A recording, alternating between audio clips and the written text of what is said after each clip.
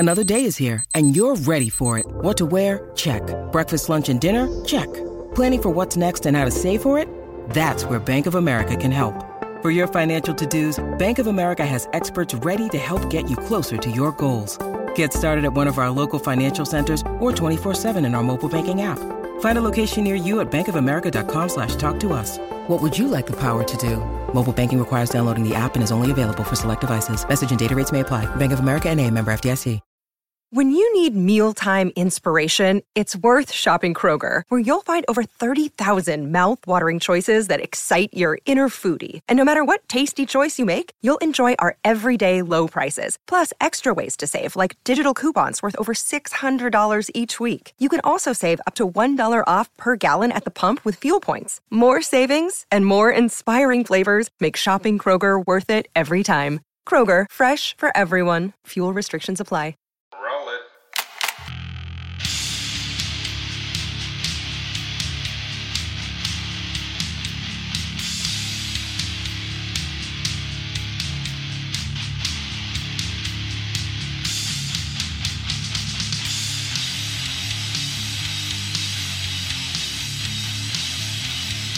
Desde las entrañas del mundo del rock y el metal, dos rockeros aficionados de cuna, primos hermanos de sangre, separados en la distancia, pero sobre todo amantes de la buena música, se unen para hablar carreta y junto a ustedes pasar un muy buen rato rockero.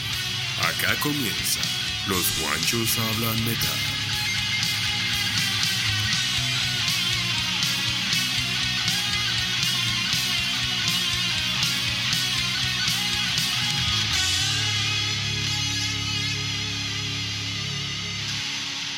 Hola, ¿qué tal? De nuevo, los Juanchos Hablan Metal, acá una cita más con eso que nos gusta tanto, que es hablar de buen rock and roll y de metal. Aquí desde Colombia, la capital colombiana, Bogotá, saludando a Washington, D.C., allá Juan Dius. Juancho, ¿cómo va todo, hermano? Aquí vamos, hermano, como siempre. Tuve dificultad con este tema que vamos a tomar. Sí. Tuve bastante dificultad buscar y hacer una buena lista, pero creo que salí con una muy buena. Bueno, difícil y también, me fui ¿no? por varias épocas que sí vale la pena tocar en cuanto a... No solo me quedé en los 80, sino me metí en los 2000 y Sí, claro. épocas recientes también. Qué bueno. Sí, es que hay muchos. Y bueno, Sí. Antes de hablar del tema, vamos a darle la bienvenida a todos los seguidores de los Juanchos Hablan Metal, cada vez ahí conectados y siguiendo esta buena carreta, este buen debate que es para ustedes y para que ustedes también participen ahí en los diferentes chats y en los diferentes medios que tenemos para que ustedes nos hagan llegar sus anotaciones también, sus opiniones y todo lo concerniente a este gran debate, a esta buena charla que cada 8 días pues preparamos con mucho cariño y de forma muy rockera para todos ustedes. Así que bienvenidos, esto empieza con los Juanchos Hablan Metal.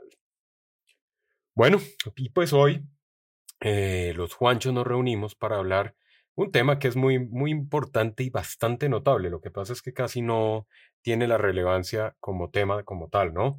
Y es sobre esas icónicas personas que hacen que las bandas de rock pues tengan más relevancia, sí, o Sí. tengan más sean más notables en la escena que otras.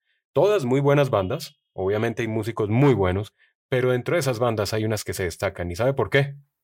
Porque tienen unos buenos frontman. Así que hoy Eso. el tema es precisamente esas voces o esos artistas que hacen que las bandas sean muchas más famosas debido a su estampa en el escenario.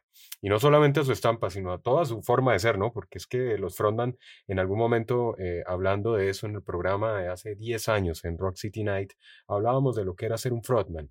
Y ser un frontman, pues hombre, tiene que tener varias características, no solamente buena voz, sino también facha, tiene que tener muy buena actitud, tiene que estar muy dado al público, mejor dicho, tiene que generar una cierta gama de características para que lo encierre como un buen frontman. Y no siempre los frontman son los cantantes, ¿no?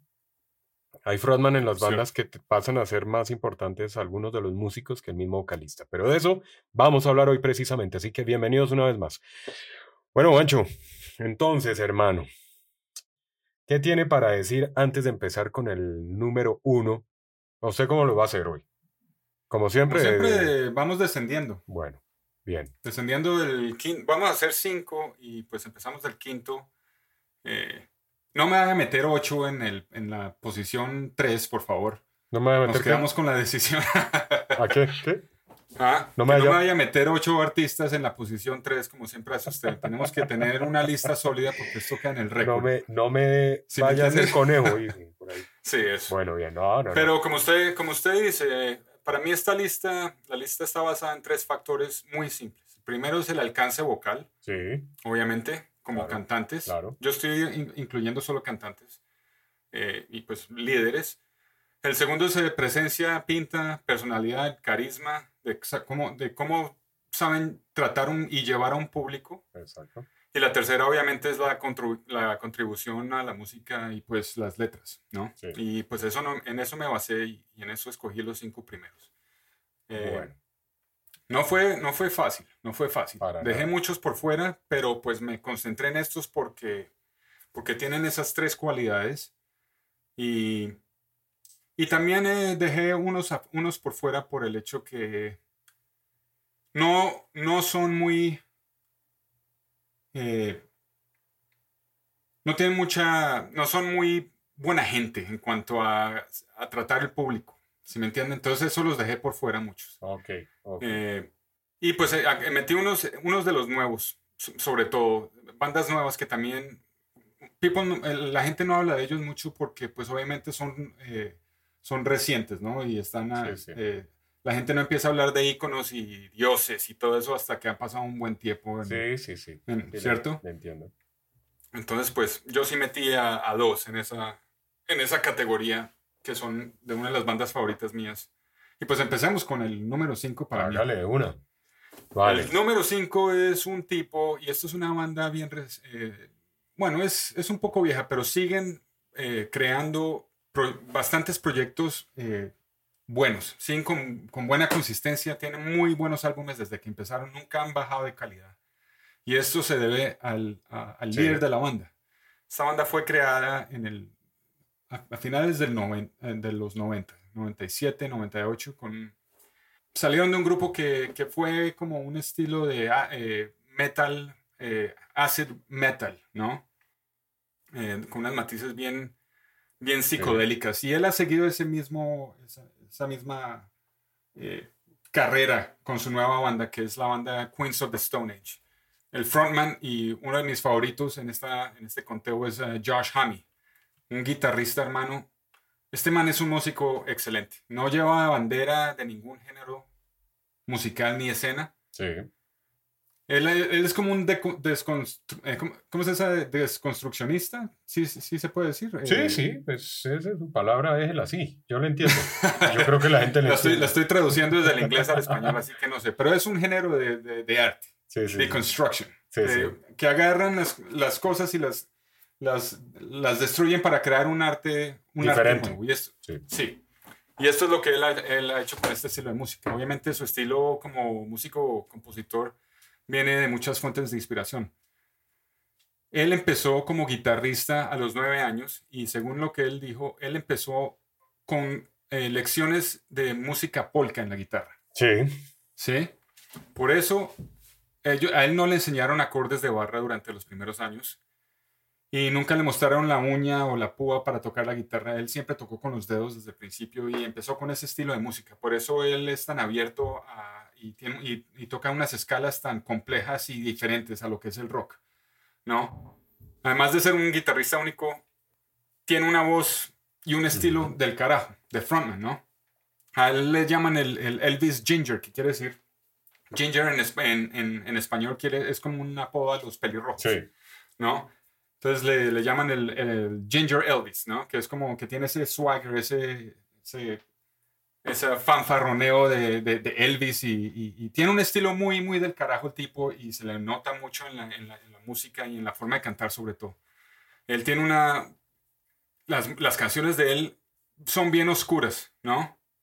Es como un menjurje de punk y blues y jazz y escalas psicodélicas, pero siempre con su pesadez, ¿no? Él nunca deja la pesadez. Esos álbumes son bien oscuros y densos musicalmente. Y la voz de él sobresale sobre todo eso. Es supremamente brillante el tipo. Él tiene una voz como de bien relajada, ¿no? Pero al mismo tiempo la puede cambiar a falsetos y nunca pierde ese swagger, ese estilo de Mick Jagger, así como que con sabor, ¿no? ¿No? Siempre mantiene esos tonos y se nota que es una presencia de rockstar, siempre. Y el tipo ha pasado por miles de integrantes de la banda, pero él siempre ha mantenido el estilo de él. O sea, es la cabeza, definitivamente. Sí, él es la banda de él, obviamente. El cerebro. Sí. Un ejemplo de una de las mejores canciones de ellos es una canción que se llama I Appear Missing, del álbum Like Clockwork. Bueno, esa va a ser una de las canciones que va a quedar en la playlist de este capítulo, para que ustedes ahí en cada capítulo recuerden que va con su respectiva playlist para que pues, nos oyemos lo que más nos gusta, que es la música, las canciones, ¿no? Entonces, ahí va la primera ahí, de Queen of the Stone Age. Y esta canción es un ejemplo de lo complejo que el tipo toca la guitarra y al mismo tiempo canta. Usted tiene que ver esos dedos, como las composiciones de la guitarra son tan complejas que no son fáciles de cantar al mismo tiempo. Y él mismo lo ha dicho.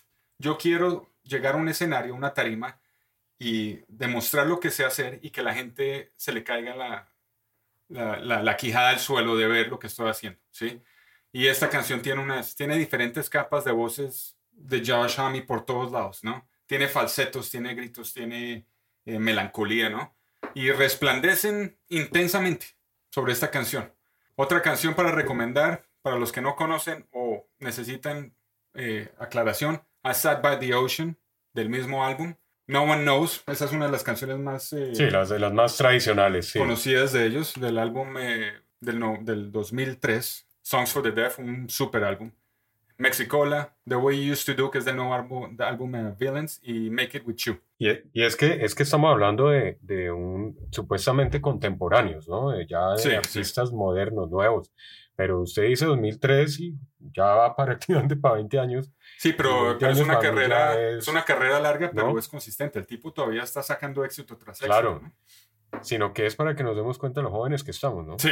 Uno dice 2003 y eso es muy reciente y realmente va para 20 años ya. Sí.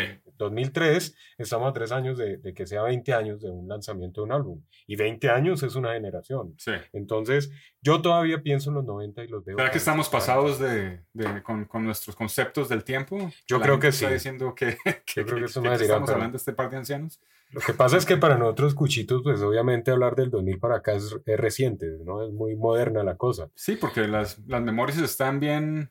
Pero los 90, yo veo los 90 y me acuerdo en los 90 y parece que hubieran pasado 10 años por mucho, ya han pasado casi 30. Entonces es donde uno dice, chica, claro, uno ve contemporáneo, pero realmente contemporáneo es que yo diría contemporáneo del 2010 para acá.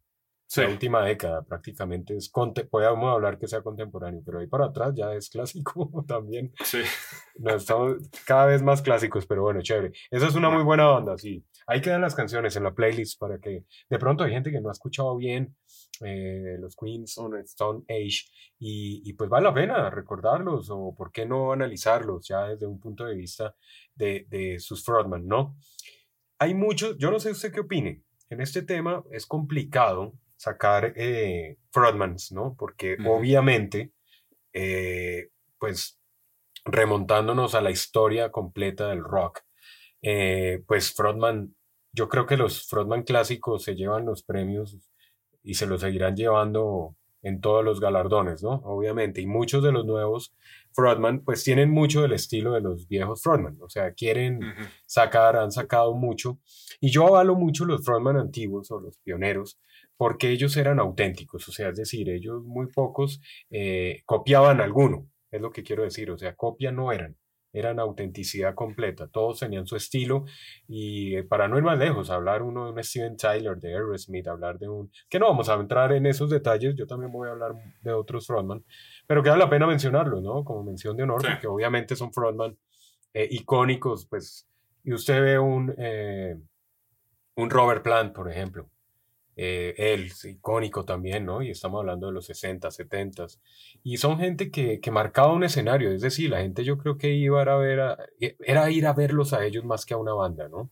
Y todavía, viejitos y todo, más cuchitos que nosotros un poquito, pero todavía llaman la atención, ¿no? En un escenario, y eso es para avalarle. Eso es algo que usted le preguntó en ese momento.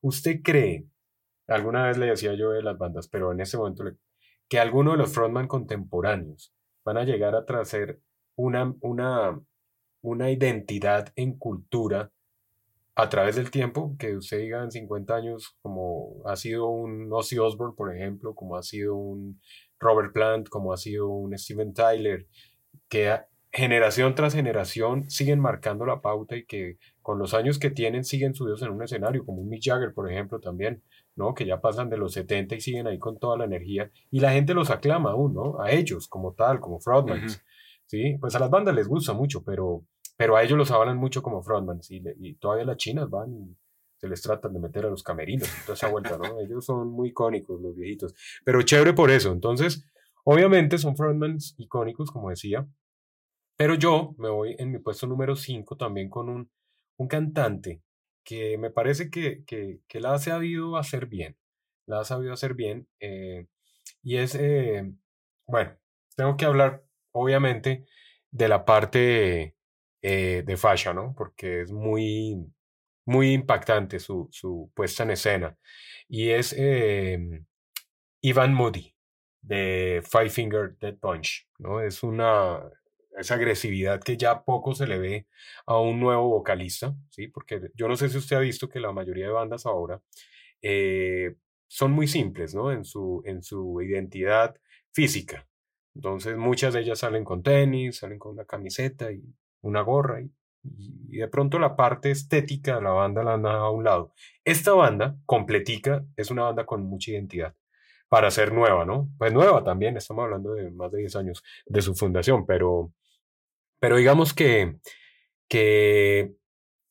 icónicamente el tipo lo hace muy bien. Yo no sé si usted ha podido ver los videos, los diferentes videos, tiene su estampa, su estilo, ¿no? Él, sin ser mechudo, ni mucho menos, pero la sabe hacer y es como esa agresividad de rescatar lo que fue el buen metal anterior, ¿no? Que usted veía al frontman de la banda en los 80, en los 70, en los 90 y usted decía, güey, eso es agresividad, esa lo tiene este gran vocalista, aparte que tiene una voz increíble, y es Ivan Moody. Además, su letra, su carisma, el tipo es muy buen frontman y hace que la banda, obviamente, pues también tenga sus fachas, ¿no? Porque todos ahí tienen su identidad. Hay una canción de ellos que se llama Bad Company, ¿sí? No sé si la has escuchado, que la grabaron para los soldados que están por allá en Afganistán y toda esta cuestión, ¿no? Que la están pasando o la estaban pasando bien maluco. Ellos hicieron un video de esa canción donde ellos viajaron, pidieron autorización para poder viajar allá donde estaban estos chicos poniendo el pecho por su patria. Y grabaron, el video tiene toda la grabación, están ellos desde que se montan a los helicópteros de guerra, los descienden, hacen curso allá, ¿no? Hacen un pequeño curso de, de entrenamiento. Y pues el tipo tiene también la facha de un marine, ¿no? Uno lo ve y tiene como esa caracterización de ex-marine. Entonces, pues al tipo le queda perfecto y el video hace alusión a ese gran... Eso fue como una obra social, hermano, lo que ellos hicieron, de llevarles buen heavy a aquellos chicos que estaban pues pasándola como mal. Aparte de que usted sabe que eso tiene un rayo psicológico, ¿no? En todos los Marines, ¿no? Y pues ellos fueron y hicieron un conciertazo del carajo, ahí se ven las escenas. Si no han tenido la oportunidad de ver este video, es muy agradable. Y se ve la diversión de los Marines ahí dándole y poniendo el pecho, pero esta vez en el concierto. Y se ven las escenas reales, y se ve que lo disfrutan mucho, y se ve que al hombre también le tienen su, su cariño, ¿no? El problema de ese gran vocalista, bueno, no el problema, porque eso es como una característica de algunos de ellos, es que tiene un serio problema con el alcohol, ¿no? Que esto casi lo deja fuera de la banda. Esto casi en dos ocasiones ha estado casi que sale, lastimosamente. Y en varias ocasiones ha confesado que en varias oportunidades se subía al escenario en un estado bastante fuerte, ¿no? y que inclusive se le olvidaban las canciones y todo, y que no volvía a recordar sino como 2 días después de los incidentes, ¿no?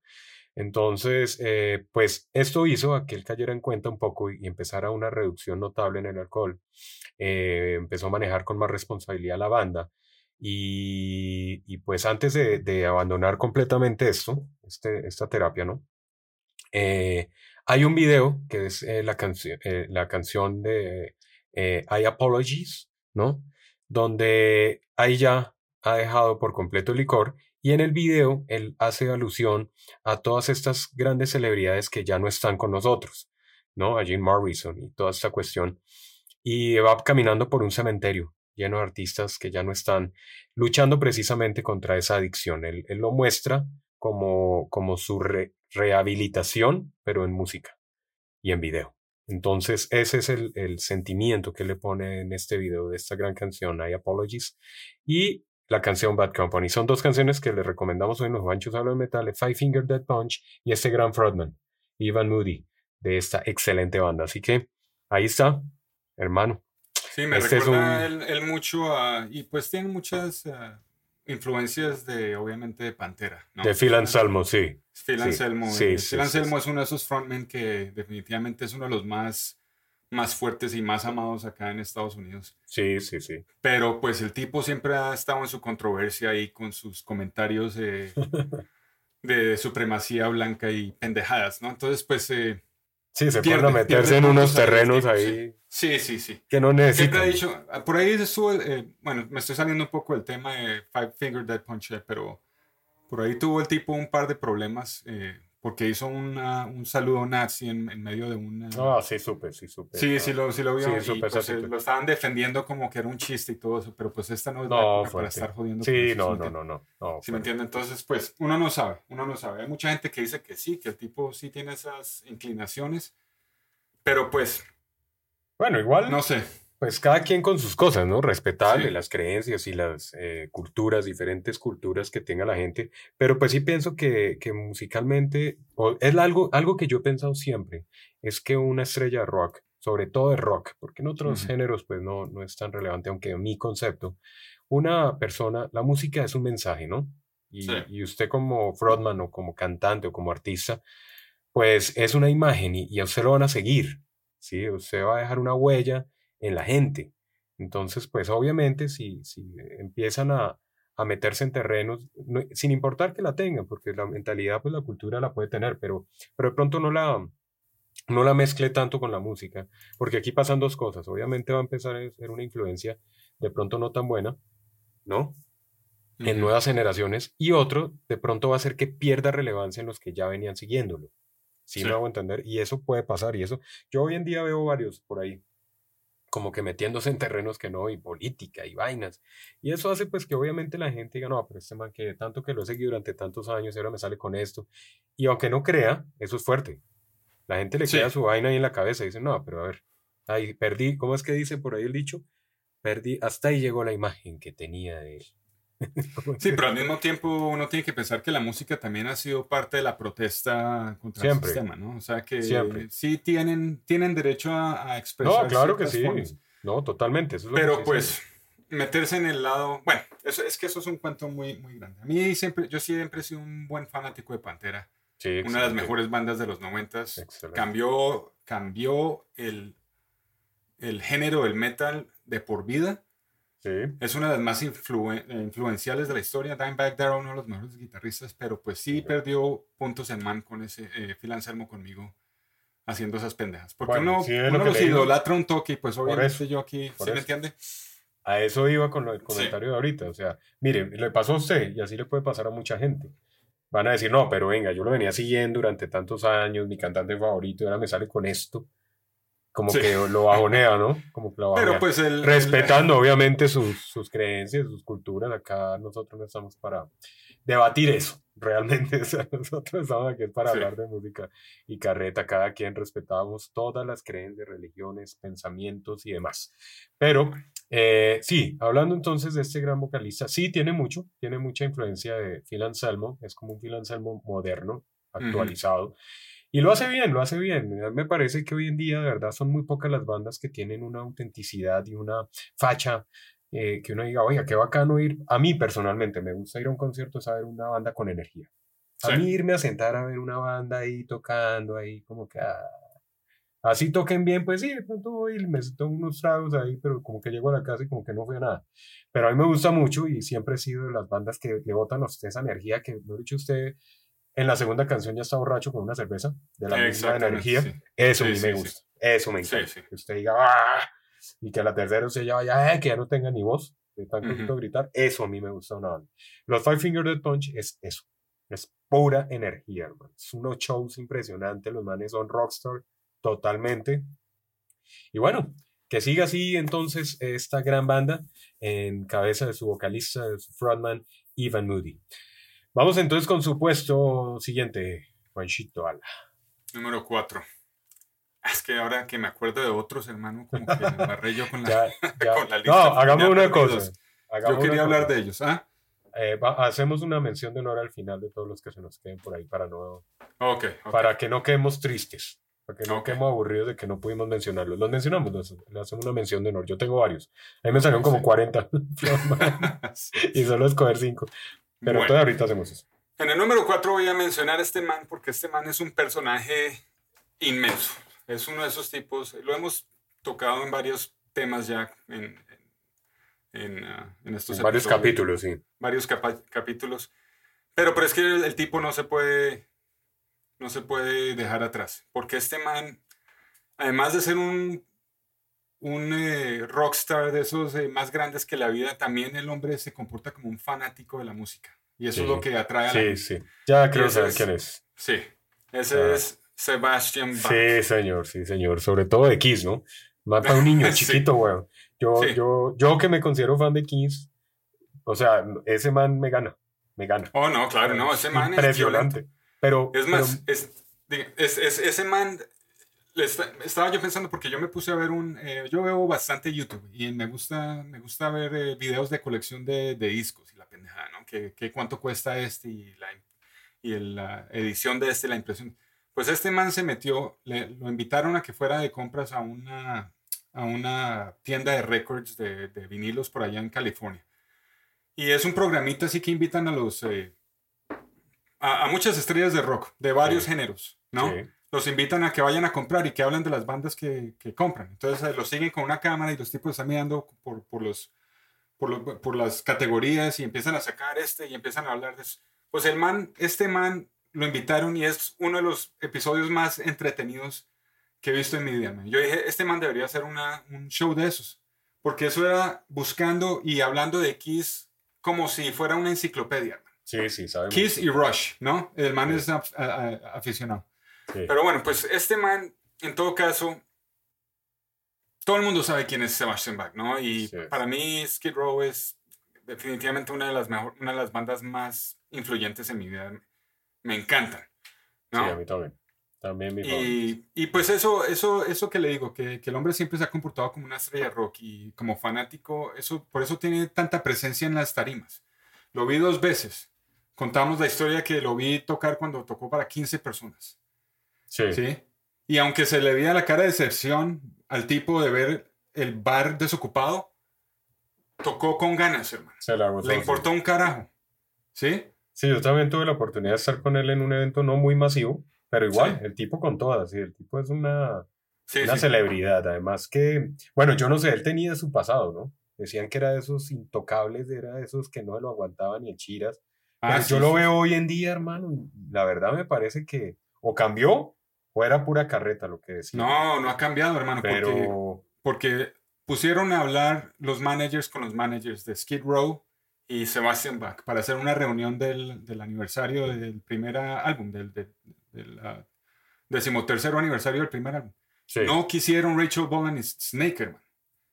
¿Quién Pues sabe bien. qué fue lo que les hizo? Porque yo me leí la biografía del tipo y él soltó una teoría ahí que cuando Keith se reunió con A.C. Peter en los 90s, después del Unplugged, que los habían invitado a Skid Row a tocar, a que fueran teloneros con ellos y que al parecer Rachel Bolan declinó.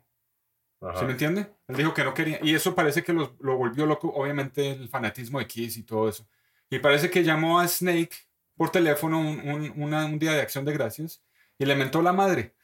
Y pues Snake dijo, no más. Y lo echaron por esa vaina. Pero obviamente no es claro lo que el tipo empezó a hacer durante los últimos años, después del tour de Slave to the Grind y la grabación de Subhuman Race, porque ahí fue cuando ellos empezaron a decir que las tensiones estaban al 100, ¿no? Y pues él ya estaba metiendo muchas drogas, estaba alcoholizado, ¿no? Y es una personalidad fuerte el tipo. Pero imagínense, después de 30 y pico años no lo pueden ni ver. Dice Snake Sebo, según lo que estaba leyendo y lo que leí en el libro, que la analogía es que él tampoco se quiere volver a ver con las esposas, entonces ¿por qué quiere verse con Sebastian Bach? Y han sacrificado, hermano, un billetal, porque les han ofrecido millonadas para que vayan a salir a tocar, que abran para Guns N' Roses en el tour y todo eso. Y no lo quieren hacer. Sería, yo creo, y no me equivoco, una de las mejores reuniones de la historia del rock, donde se vuelva a unir Sebastian Bach con Snake Sabo y con Rachel Bolan, ¿no? Pues sí, lastimosamente está difícil, está lejano, pero si se unieron después de tantos años y tantas discordias también, eso era un matrimonio ya de odio, que era Slash y Axl, que estaban creo que por las mismas. Y ahí con toda ya limaron unas perezas. Yo creo que sí, no hay que perder la fe de que podamos tener a un Skid Row de nuevo unido. Pero lo que sí me doy cuenta es que en los 80 sí se les notaba, hermano. Es que yo no me imagino esa tensión de ese grupo con lo desordenados que eran y locos, ¿no? Sí. Sobre todo Sebastián. Sí, él bien complicado. Él tenía pero yo no le veo eso ahora, hermano. Yo no le veo eso ahora. Yo le veo muy dado a la gente. Él en esa época era estaba como muy inalcanzable. Su ego lo tenía bastante alto. Hoy en día lo veo muy relajado, lo veo muy dado a la gente, al público, con un carisma diferente, más relajado. Lo veo, bueno, maduro también, ¿no? Es que en esa época tenía, ¿cuántos? 18 años por ahí. 19 años. Cuando se unió a Skid Row. Exacto, y pues ya obviamente la madurez. Pero él tiene muchas cosas de niño, yo no sé, usted que lo sigue igual que yo ahí en la sí, es súper infantil el tipo. Es un niño. Sí, es un niño gigante porque es escandaloso. Más de 2 metros, ¿no? Sí, es un escandaloso y le digo, esos programas de YouTube y el tipo tuvo también un programa en VH1 hace mucho tiempo que estaba haciendo host que se llamaba Forever Wild, que se iba a hacer vainas, ¿no? Entonces tuvo un capítulo con Ted Nugent que se iban a cazar y a tirar flechas y la vaina, ¿no? Y ahorita lo podemos tener, cualquiera de ustedes, nosotros podemos pagarle, y que nos mande un saludo, y que nos mande un saludito de cumpleaños. Eso es lo que está haciendo ahorita, ¿no? Eso es lo que me he dado cuenta que está dedicado a divertirse todos los días enviando mensajes de cumpleaños a diferentes personas, no importa quién sea. Y me parece divertido. Eso que usted dice de la colección que él tiene de música, sobre todo de Kiss, me parece impresionante. Y él todavía es de los que llega con un disco y lo saca como cuando nosotros sacábamos el disco que durábamos 2 meses ahorrando para poder ir a Prodiscos a comprarlo. Sí. Entonces, súper bien por Sebastián. De verdad, un frontman. Yo creo que Skid Row, de hecho, vuelvo y digo, Sebastián salió de Skid Row y Skid Row, para mi criterio personal, no volvió a ser nunca igual. La banda no arranca, para mi concepto, no arranca. Yo los fui a ver, es que esa es la controversia, porque al final de cuentas yo fui a ver esa reunión de Kiss, ¿no? En el 97, y tocaron, le abrieron a Kiss con este Johnny Solinger. Sí. Y los fui a ver y yo como que no sabía qué estaba pasando, no sabía que Skid Row se había reunido. Bueno, los fui a ver una segunda vez con Johnny Solinger en un Hard Rock Café. Me fui a un concierto bien pequeño. Yo la pasé del carajo. Me fui solo, sin nadie, porque lo encontré al final y no tuve con quién ir y me las ollé. O sea, yo llegué allá y estaba en una rasca y Rachel Bolan me dio un pick de sus bajos porque me vio tan ebrio y cantando con tantas ganas que el man me dijo, venga para acá, y me dio un pick del bajo. ¿Un pico? Un pick, las uñas del bajo. Sí. Y No, es para todavía la aclarar, tengo por ahí guardada. es para aclarar el Un término. pique. Sí, sí. Le recibo el pico a Rachel Bolden. Sí, seguro, yo sé. Bueno, pero a lo que voy, no es la misma vaina. El tipo, el Solinger no tiene la misma presencia, es un tullido. No. Es un tullido. Sí, ¿Sí me entiende? No.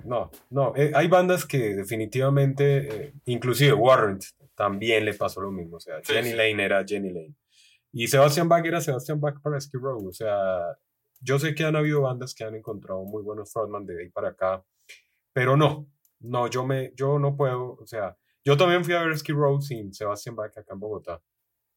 ¿Con quién? Y tocaron muy bien, pero no, o sea, a mí me hace falta, es más, a mí me hace falta ver la banda completa, se lo digo así. Sebastián Sí, lo hace claro. muy bien solo, obviamente, indudablemente, y tiene muy buenos músicos, pero me hace falta ver la banda como era, ¿sí me hago entender? O sea, Sí, Ray sí. al lado de Sebastián. A mí esa parte, yo sí soy de los que anhelo y espero con todo fervor que en algún momento nos den esa buena nueva de que se unen, porque esa gira sería un éxito, se lo digo, y se tapan, porque Sí. Skid Row es una de las bandas, lo que usted dice, una de las bandas más icónicas e influyentes del hard rock y heavy metal que tuvo al finales de los 80. Por ello empezaron, ellos fueron de los últimos, ¿no? Ellos fueron de los que llegaron ya Sí, en el 87 ya. al final de la Sí. década, pero dejaron huella. O sea, 4 álbumes excelentes, uno también de covers impresionante, ¿no? Y muy buenos. 3 álbumes. Tres Sí. con el cuarto de El primero covers, es sí. Slave to the Grind y Subhuman Race, y ya no fue más. De Y pronto el fue lo Subhuman mejor. Race. De pronto fue lo mejor. Sí, a mí me parece bien. Inclusive el de covers está bien. Sí, De sí. covers hicieron ahí buenas versiones de Kiss, de Jimi Hendrix, y ahí estuvo súper bien también, muy bien escogidas, entre otras Sí. cosas. De Ramones hay ahí. Entonces, a mí me parece que sí, estuvo bien. Mire, hay bandas que yo digo mejor que se quedaron ahí. Uno no sabe. Después si hubieran Sí, roto quién el sabe. corazón rockero de nosotros con lo que ha hecho varias. Eso ¿para qué las es lo que yo pienso. De pronto fue mejor que se quedaron con esos 3 álbumes que son casi perfectos. El Subhuman Race es uno de mis favoritos, pero pues lo que le faltó fue las baladas. Las baladas se me hacen medio flojas, pero medio vamos a hablar flojas. de ellos en otro capítulo más. Bueno, bien. Sí, bueno, el caso a lo que iba yo es que también Skid Row al principio tenía, hay demos por ahí con un cantante que se llamaba Matt Fallon, antes de que llegara Sebastian Bach. Y a lo que voy con esto es que he escuchado los demos de Youth Gone Wild, están por ahí regados en el YouTube, si quieren Sí. escuchar los Skid Row, Matt Fallon, no es la misma vaina. Y según la biografía de Bach, fue de casualidad que se conoció con los papás de John Bon Jovi en un matrimonio por ahí, donde estaba con un amigo, un fotógrafo que se llamaba Mark Weiss. En esa época él estaba haciendo tour con Madame X. Tenía 18 años, 17 años el pelado. 17, sí. Y los presentaron y pues obviamente Snake, Sable y Bon Jovi fueron al mismo colegio, eran amigos de Jersey, ¿no? De la época. Entonces ahí le pasaron el dato y ahí empezó. Y ahí empezó Skid Row de verdad. Le subió la calidad él con esa voz y las melodías al 100%. Totalmente de acuerdo. Y eso es lo que él siempre ha peleado con Skid Row, ¿no? Porque él dice, bueno, Rachel Bolden es medio rabón, ¿no? Él siempre ha dicho que Bach nunca contribuyó mucho, que esa era la música que ellos habían creado y todo. Y Bach dice, sin mi voz y sin mis melodías, ustedes no habrían hecho lo mismo. Totalmente de acuerdo. ¿Quién tiene la razón ahí? No, yo sí me voy con Sebastian Bach. Toda la vida. Sí. La vida. Skid Row no hubiera sido nunca igual. Ni en facha, ni icónico, ni en música, si no hubieran tenido a Sebastian Bach. Eso sí. De hecho, es la obra que está catalogado como uno de los mejores frontman y vocalistas de la historia del hard rock, man. O sea, ¿Sí? Sebastian Bach es Sebastian Bach, o sea, no es otro. Bueno, pues bien, algo que me acuerdo de Sebastian Bach es de ese video que teníamos, y por ahí ya se consigue fácil. En esa época a nosotros nos tocaba grabarlos de Headbangers, de MTV, a las trasnocharnos. Era tan tortuoso. Sí. Trasnocharnos viendo buenos videos.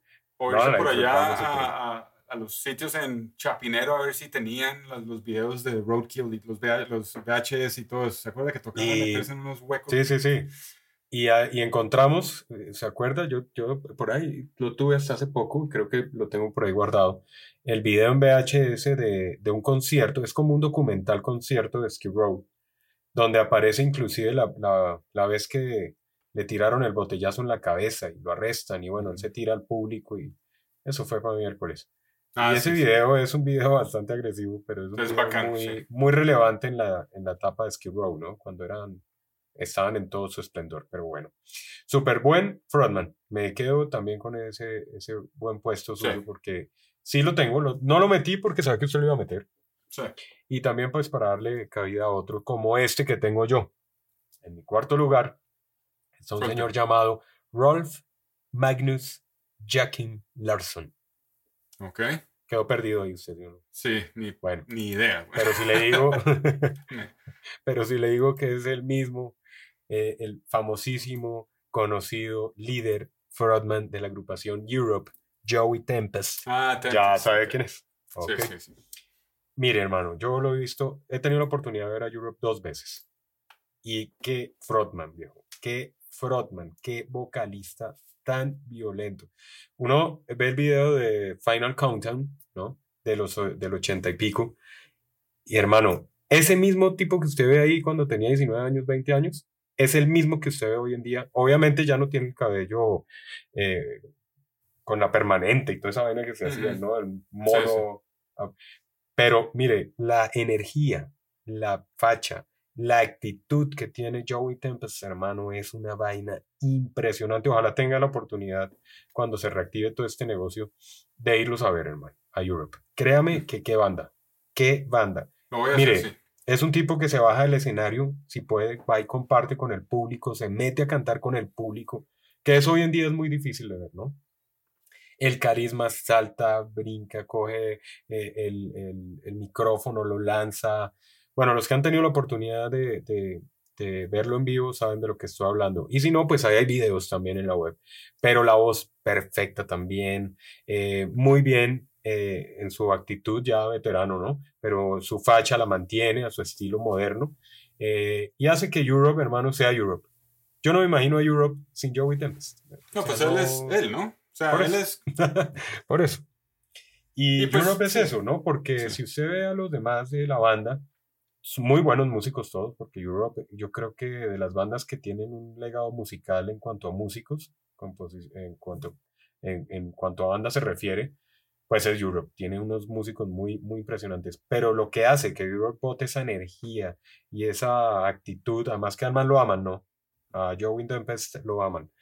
Es precisamente por ese frontman, hermano. Así que yo, vea, de verdad se lo digo, si lo pueden ver en vivo en algún momento, se la recomiendo. Europe es de las bandas más violentas que yo he visto en vivo. Se lo digo, el sonido de la banda y la voz de Joey Tempest, no, hermano, o sea, es una vaina impresionante. Se ve la técnica, ¿no? También, la técnica y lo bien estudiado. Vea, le boto un dato ahí. La primera vez que entrevistaron a Joey Tempest fue cuando él decía que de niño él nunca pensó en ser rockstar. O sea, realmente él no veía su vida metido en los escenarios, ¿no? Él se veía como futbolista o como líder de hockey. Es un gran deportista, entre otras cosas, ¿no? Y el tipo decía que su sueño de niño era llegar a ser un gran jugador de fútbol o un gran jugador de hockey en su defecto. Y la primera vez que encontró a John Leven fue precisamente en un partido de fútbol. Ellos se conocieron ahí. En ese momento, pues, ambos estaban apasionados por el fútbol y le confesó en otra entrevista Joey Tempest a los medios que si no hubiera podido ser futbolista, él quería de todas maneras seguir las diferentes gamas del deporte hasta tal punto que hubiera podido ser hasta instructor de gimnasia. Yo no me imagino a Joey Tempest. Y yo creo que eso es lo que hace que tenga la actitud que tiene en los escenarios. Que brinca y salta y toda esa vuelta, ¿no? Obviamente se le ve el físico. Yo creo que es una persona que no ha dejado los deportes. Él hace mucho deporte. Y bueno, pues eso hace que Joey Tempest se inclinara en este campo. Pero por cosas de la vida, gracias a nosotros los que seguimos a Europe y el buen rock and roll, empezó a aprender piano. en algún momento de su juventud, de su niñez. Y fue el primer instrumento que él empezó a tocar. Porque pues tenían un piano, yo me acuerdo como usted, que tenían un órgano ahí de mueble para poner encima las copas en los 24. Así era la vaina. Y Joey Tempest sí no hizo lo que nosotros hicimos, que era para poner las cervezas encima. Él sí cogió y se puso a tocarlo, a aprender desde muy joven. Y pues ese fue como su inicio, ¿no? Después se robó por allá pues se robó, no, sacó por allá unas cintas de un programa de radio de la hermana, ¿no? Y encontró a Elton John por ahí en la cinta. Y dicen que la canción que lo influenció a él, perdón, a seguir el camino de la composición de la música fue la canción de Cocodrilo Rock de Elton John. Esto se convirtió, pues, obviamente en una canción icónica para él la escuchaba y la escuchaba y la escuchaba. Y eso lo empezó a plasmar adicional, o sea, él escuchaba a Elton John, esta canción, y empezó a tener, por otro lado, en influencia por su abuelita, que escuchaba Elvis Presley. Y eso fue lo que hizo que empezara a inclinarse por la guitarra. Muy joven, ¿no? Estoy hablando de esto muy pelado, casi niño. Y pues esto hizo que empezara a aumentarse la pasión por la música, por el rock and roll, hasta que se compró su guitarra, la aprendió a tocar. El papá le enseñó 3 acordes, ¿no? Del rock de esa época. Y después de esto dicen que escuchó a Love Hearts de Nazareth, y ahí fue donde el man dijo, ya, no hay nada más que hablar. Me veo como un rockstar, me voy a dedicar a hacer música bacana, me voy a poner a componer, y pues de ahí el resto es historia hasta nuestra actualidad. Así que son cosas que yo digo, bueno, una historia donde una persona ni siquiera tenía planeado ser rockstar y mire quién es ahora. Es donde uno dice, es talento. O sea, tenía que ser. Sí. Tenía tenía la llamita por dentro. Tenía que ser. O sea, no como uno que tenía un órgano de esos y... Por eso. Ni lo miraba. Por eso, era para poner la cerveza en los 24 días. Qué perdedera de tiempo, hermano, lo que hicimos nosotros. Oiga, y usted, entre otras cosas, en su casa hubo Hammond. Yo tuve Hammond en la casa también. Sí. O sea, imagínese hoy en día que sabemos qué es eso. Es un tesoro, ¿no? Los Hammond. Sí. Que son los órganos, los teclados con los que toca Deep Purple y toda esta gente, ¿no? Increíble. El mejor sonido del rock armónico es los Hammond. Y para que se hagan un contexto, mientras Juan David tenía uno, edición limitada, yo tuve otro en mi casa, los dos con Hammond en la casa, y nos poníamos a ponerle encima, primero las mamás de nosotros le ponían, era como un mantel encima, para que no le diera polvo, o sea, como para que no se dañe, pobrecito, y lástima la madera. Sí. Y nosotros encima del mantel poníamos era trago. Hágame el favor. Pero bueno, no, yo ahí le jalaba ahí algunas vainas ahí en piano. Sí, usted le jala a ese, sí, más coordinado con las dos manos que yo sí.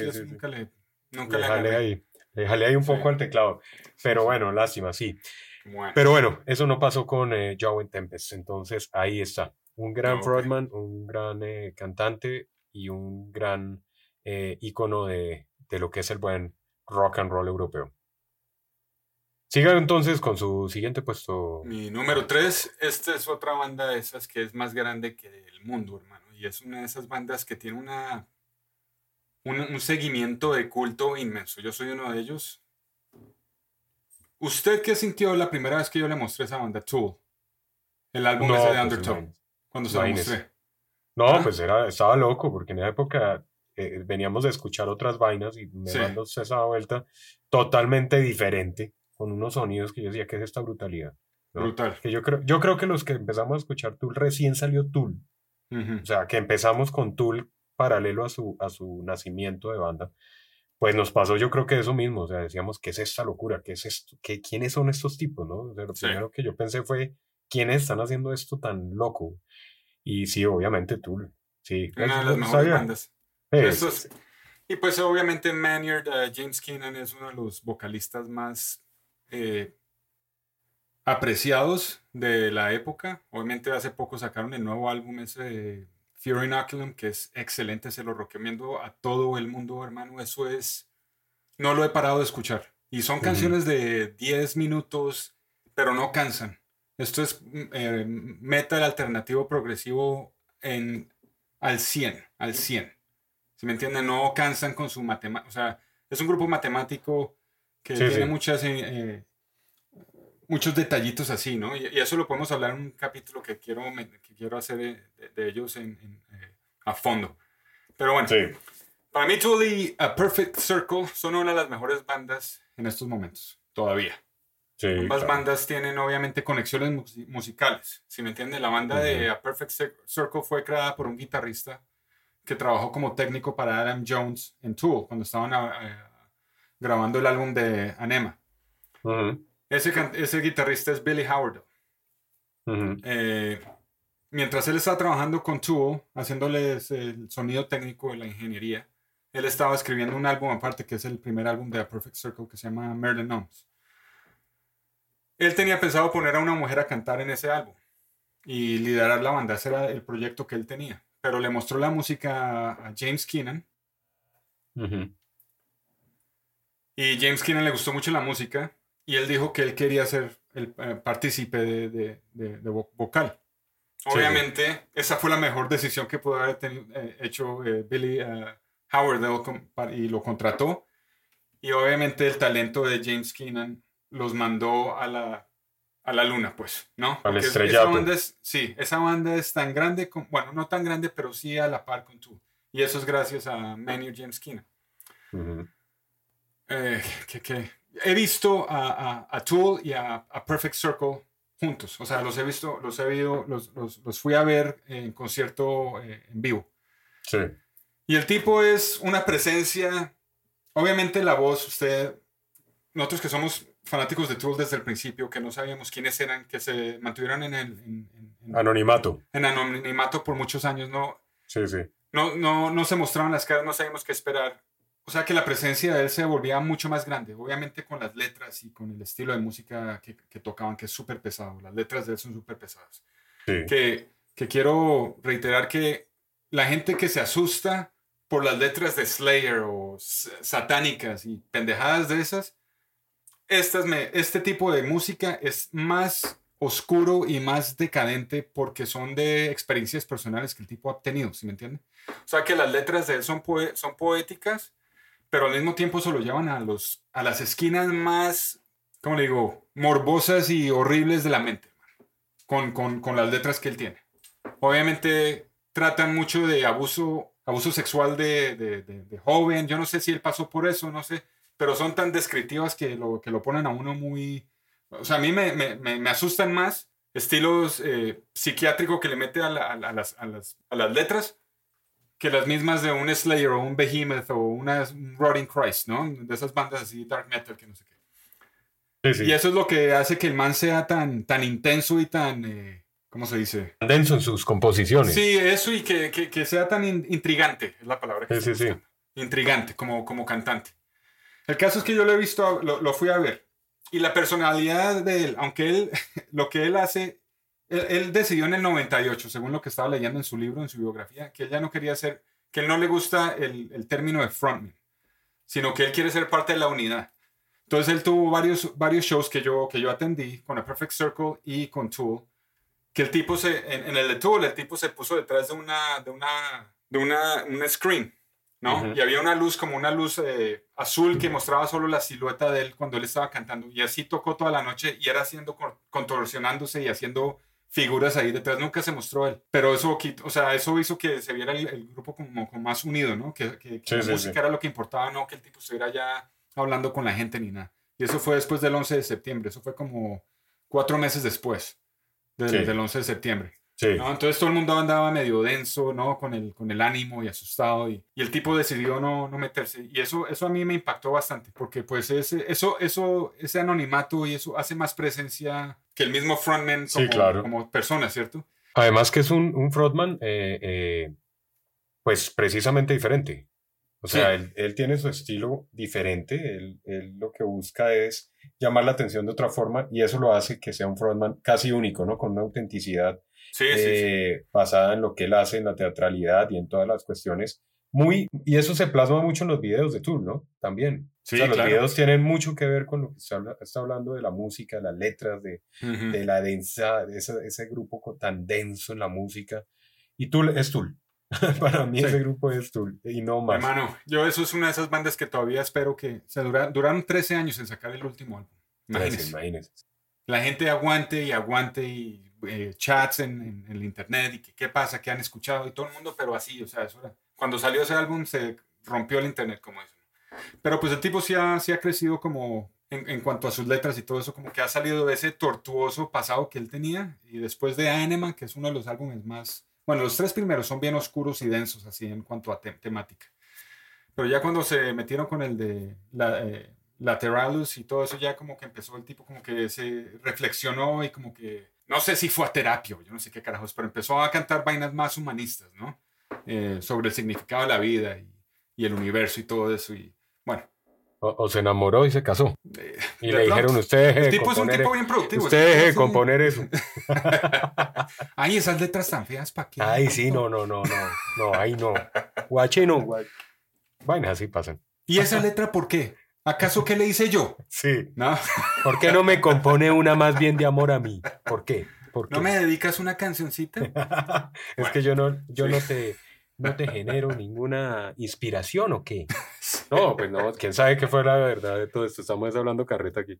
Pero quién sabe, sí. Sí, pero sí cambió un poquito. Yo no sé ese disco, no había analizado. Iba muy bien rankeado al principio, no sé en qué posición quedó al fin ese nuevo álbum tan esperado de Tool, pero toca averiguar. No, pues en estos momentos donde todo el mundo está haciendo streaming, escuchando por Spotify, vendieron un poco de copias, bajaron a Taylor Swift del primer lugar. Y eso es un CD de $60, no es vinilo, no es nada, es un CD de $60. Yo lo compré, aunque no lo he escuchado porque no tengo donde escuchar CDs, lo compré como colección. Un CD de $60. Sí. El caso es que CD. Sí, bajaron a Taylor Swift del primer lugar en ventas de discos. Estamos hablando ahora en 100,000, 200,000, no estamos hablando de millones de copias, ¿no? Porque ya la gente definitivamente no compra. Pero, o sea, bajar a Taylor Swift del primer lugar es... Pero en descarga sí le fue bien. Pues eso sí no sé, hermano, porque Spotify, ellos vendieron todo su catálogo a Spotify. Por eso. Entonces, pues yo no sé, Spotify... Hay muchas quejas que no pagan bien, que eso pagan centavos por stream, entonces eso siempre ha sido un problema, ¿no? Pero bueno, canciones a recomendar obviamente de esta super banda para los que no conocen. Para empezar, Prison Sex obviamente es uno de los mejores videos de los 90.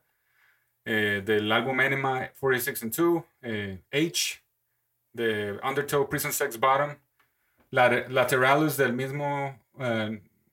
álbum y Descending del último álbum son las mejores canciones. La escucho para ir al gimnasio, escucho ese álbum completamente. ¿Me entiendes? Es una berraquera. Bien. Lo recomiendo mucho. Excelente. Y ese para mí es uno de los mejores. Él es uno de los mejores. Y él va a pasar a la historia como uno de los mejores. Seguramente. Frontman de la historia del rock. De hecho, ya Tool está dentro de las mejores bandas de la historia del rock, ¿no? Entonces, si es así la banda, pues obviamente tiene que ser por un buen frontman también. Bueno, yo tengo uno muy contemporáneo, digamos que se ha hecho notar últimamente primero porque pues obviamente es un gran artista, es un gran músico, es un gran vocalista, y segundo porque lidera 2 grandes bandas. Estoy hablando de un señor que se llama Corey Todd Taylor, más conocido en el viejo mundo del rock and roll como Corey Taylor. O sea, a secas. Sí. Obviamente, pues ya muchos de ustedes saben de quién estoy hablando. Líder y frontman de no una, sino 2 bandas exitosísimas, ¿no? Muy a su estilo diferente. Y que se dio el lujo de hacer 2 agrupaciones con 2 estilos que al man le encantan. Que es el metal pesado, el fuerte. Y también el alternativo ahí con su progressive rock y toda esa cuestión ahí con Stone Sour y la agrupación también Slipknot. Otra banda que también ya entró dentro de casi el hall de la fama del rock and roll, ¿no? Slipknot es una banda icónica, es una banda muy influyente en el metal. La aman a morir los apasionados. ¿Usted es fanático? Al metal. Yo no tanto. No, yo me quedo más con Stone Sour. Stone Sour, sí, a mí me gusta más la parte de Stone Sour que Slipknot. Pero sé nunca me entró Slipknot, nunca. Pero sé que Slipknot es una de las bandas más representativas del metal, ¿no? Hoy en día. De los 2000, sí, y la aman, o sea, Slipknot es una banda muy influyente en los gustos de mucha gente que le gusta a muerte y a morir el metal, ¿no? Entonces, llega este hombre que está posicionado en el lugar número 86 dentro de la lista de los 100 mejores vocalistas de metal de todos los tiempos, ¿no? eso ya es ganancia. Según la revista Hit Parade, que era nuestra revista favorita, ¿sí se acuerda? Sí. Que llegábamos y la recortábamos y pegábamos los rockeros en nuestras paredes, nos tirábamos la revista y nos tirábamos, si no estoy mal, costaba como 12,000 pesos una revista de esas. Y No, estamos hablando tocaba rogarle a los papás y a uno para que estábamos, se la compraran. sí, y se la compraban, la leíamos en 10 minutos y a los 10 minutos estaba pegada en la pared. Sí. Qué tristeza, ¿no? Yo creo que los papás de verdad decían, Dios mío. Y los artículos ni nada, ni los leía uno, ¿no? No, y venían en inglés, y nosotros niños, ¿qué inglés en el momento? Ni qué carajo. Nosotros veíamos ahí más o menos de lo que entendíamos según lo que querían mostrar, y de una vez tijeras, hermano, Sí. y para la pared. Pero era bacanísimo, empapelábamos esos cuartos súper bacanos. Yo quisiera tener un collage en toda la pared. Yo quisiera volver a eso. Se lo Mm. digo, yo quisiera tener mi cuarto. Aquí es muy condescendiente, mi mamá doncella con eso, pero pues digamos que ella me conoció así, ella conoció mi cuarto de soltero hasta que me casé, todavía tenía mis afiches y todavía tenía mis cosas, mi cuarto todavía estaba medio empapelado, ¿no? Con tanta vaina. Pero pues obviamente, pues ya, no lo tengo así, pero me encantaría volver a empapelar. Obviamente ya no me tiraría la plata en las Hit Parade, que era excelente revista.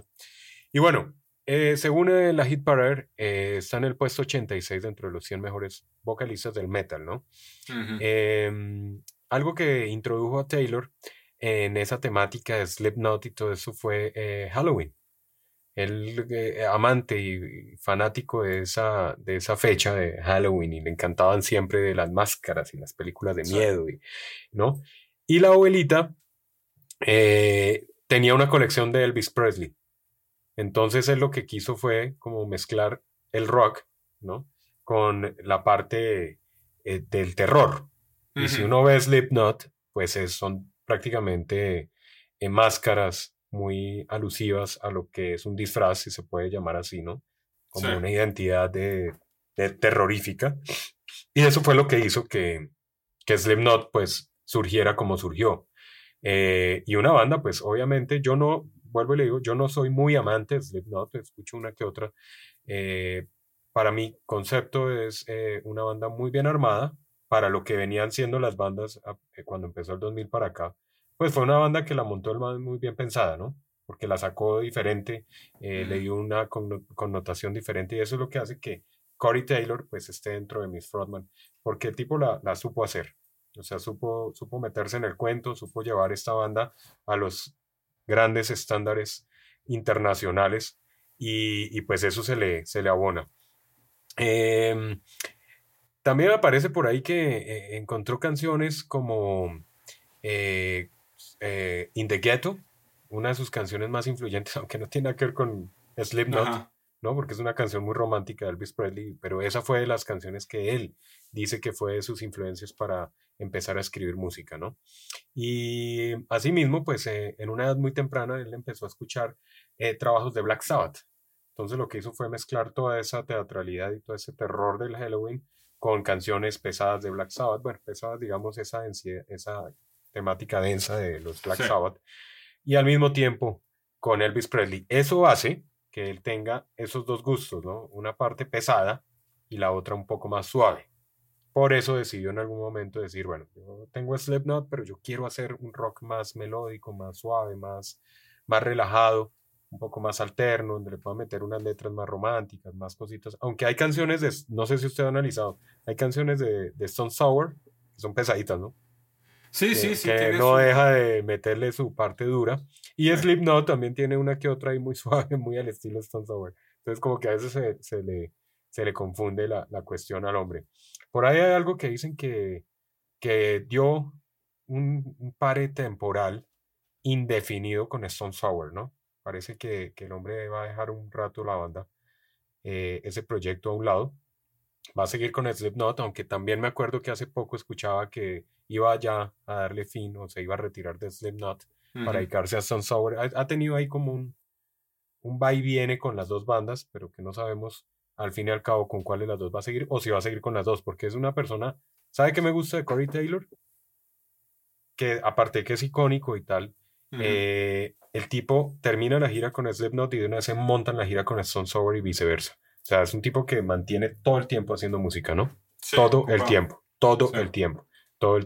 Entonces, por eso hago alusión a este gran cantante, este gran frontman, a Corey Taylor, en mi puesto número 3. Sí, el tipo con sus ideas y Slipknot es un buen concepto, es como Sí, todos, sí. como Ghost, todos. A mí la música definitivamente nunca me entró, la traté de escuchar, le di muchas oportunidades, pero no le pude afinar el oído. No le llena. No, la verdad no. Y Stone Sour, pues sí, es una de esas bandas que se me hace muy nu metal al estilo Stained y un toque de... Bueno, es bien de los 2000, ¿no? De ese grupo. Sí. Entonces tampoco le paré muchas bolas, no soy muy fanático de ellos. Pero el tipo es, como usted dice, sí es un buen líder y sabe manejarle el público Y dos tiene sus bandas, buenos ¿no? conceptos. ¿Ah? Y dos públicos diferentes, Sí, dos claro. bandas diferentes. Entonces, obviamente, tenía que incluirlo ahí como uno de los frontman contemporáneos muy importantes. De pronto le doy una buena oportunidad otra vez a Slipknot y le paro bolas, porque dicen que No, el sí, de ya, Iowa es no, uno de los mejores álbumes de los 2000. sí, pero no, hermano, seamos realistas. Usted y yo nos conocemos. Si no nos No, pega y porque no sí. nos pega, no. Bueno, ok. No. Tienes razón. No. Tienes razón. Queremos ahí que nos guste, va. No. Bueno, muchas gracias. No olviden entonces seguirnos ahí en las diferentes redes sociales. Estamos en Facebook, estamos en Podbean, estamos en Spotify, estamos en YouTube Music también ya. Y estaremos ahí dateando tantas cosas ahí. Mientras viene la segunda parte, hasta aquí nos despedimos. Juan Diuz desde Washington, D.C., Juan Puerto Rock desde Bogotá, Colombia, dándoles el agradecimiento respectivo a ustedes, que son la base fundamental de esta programación de Los Juanchos Hablan Metal en diferentes capítulos. Gracias por estar ahí siempre conectados, gracias por su apoyo. Seguimos dando los mejores debates, las mejores charlas sobre diferentes temas de lo que más nos gusta, que es el rock and roll y el metal. Así que un abrazo rockerísimo para todos ustedes. Nos vemos pronto con la segunda parte de Los Frontman, según Los Juanchos Hablan Metal. Chao pues, chao Juancho. Bueno, chao.